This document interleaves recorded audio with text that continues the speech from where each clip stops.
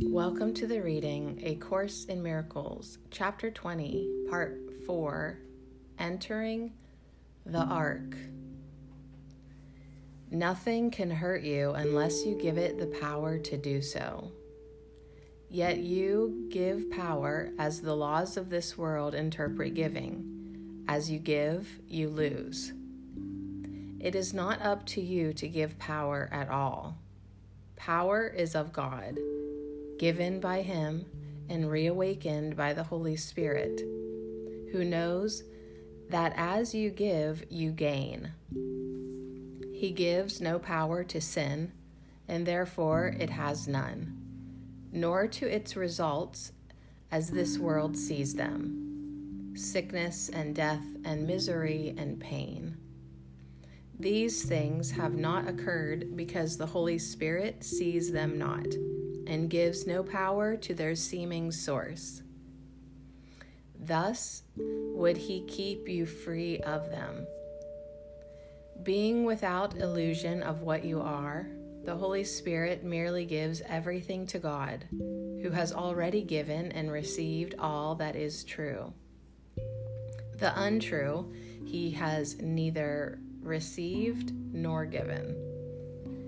Sin has no place in heaven, where its results are alien and can no more enter than can their source. And therein lies your need to see your brother sinless. In him is heaven. See sin in him instead, and heaven is lost to you. But see him as he is, and what is yours shines from him to you. Your Savior gives you only love, and what you would receive of him is up to you. It lies in him to overlook all your mistakes, and therein lies his own salvation, and so it is with yours. Salvation is a lesson in giving, as the Holy Spirit interprets it. It is the reawakening of the laws of God in minds that have established other laws and given them power to enforce what God created not. Your insane laws were made to guarantee that you would make mistakes and give them power over you by accepting their results as your just due. What could this be but madness? And is it this that you would see within your Savior from insanity? He is as free as this as you are, and in the freedom that you see in him, you see your own. For this you share. What God has given follows his laws and his alone. Nor is it possible for those who follow them to suffer the results of any other source. Those who choose freedom will experience only its results. Their power is of God, and they will give it only to what God has given to share with them.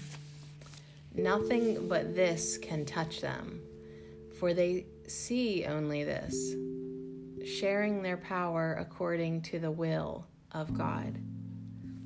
And thus their freedom is established and maintained. It is upheld through all temptation, to imprison and to be imprisoned. It is of them who learned of freedom that you should ask what freedom is. Ask not the sparrow how the eagle soars, for those with little wings have not accepted for themselves the power to share with you. The sinless give as they received. See then the power of sinlessness within your brother, and share with him the power of the release from sin you offered him. To each who walks this earth in seeming solitude is a Savior given, whose special function here is to release him, and so to free himself.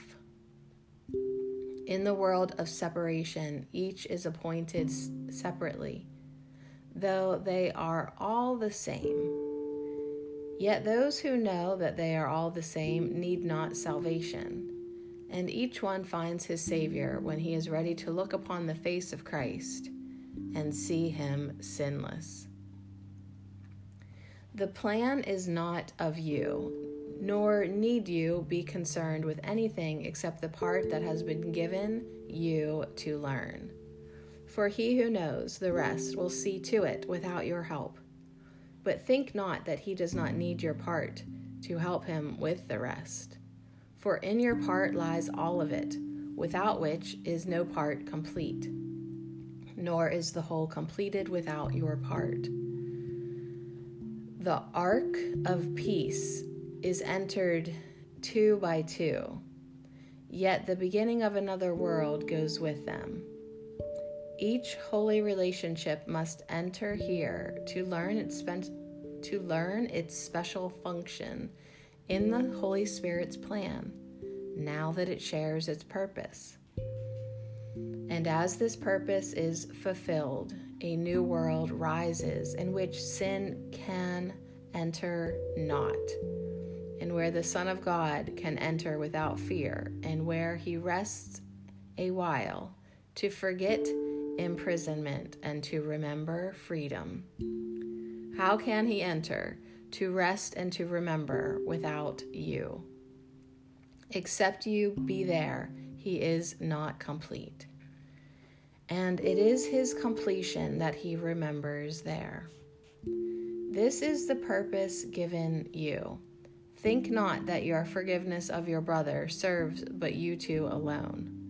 For the whole new world rests in the hands of every two who enter here to rest. And as they rest, the face of Christ shines on them, and they remember the laws of God, forgetting all the rest and yearning only to have his laws perfectly fulfilled in them and all their brothers. Think you, when this has been achieved, that you will rest without them? You could no more leave one of them outside than I could leave you and forget part of myself. You may wonder how you can be at peace when, while you are in time, there is so much that must be done before the way to peace is open. Perhaps this seems impossible to you, but ask yourself if it is possible that God would have a plan for your salvation that does not work. Once you accept his plan as the one function that you would fulfill, there will be nothing else the Holy Spirit will not arrange for you without your effort. He will go before you, making straight your path, and leaving in your way no stones to trip on, and no obstacles to bar your way. Nothing you need will be denied you. Not one seeming difficulty, but will melt away before you reach it. You need take thought for nothing, careless of everything except the only purpose that you would fulfill. And as that was given you, so will its fulfillment be. God's guarantee will hold against all obstacles, for it rests on certainty and not contingency. It rests on you. And what can be more certain than a son of God?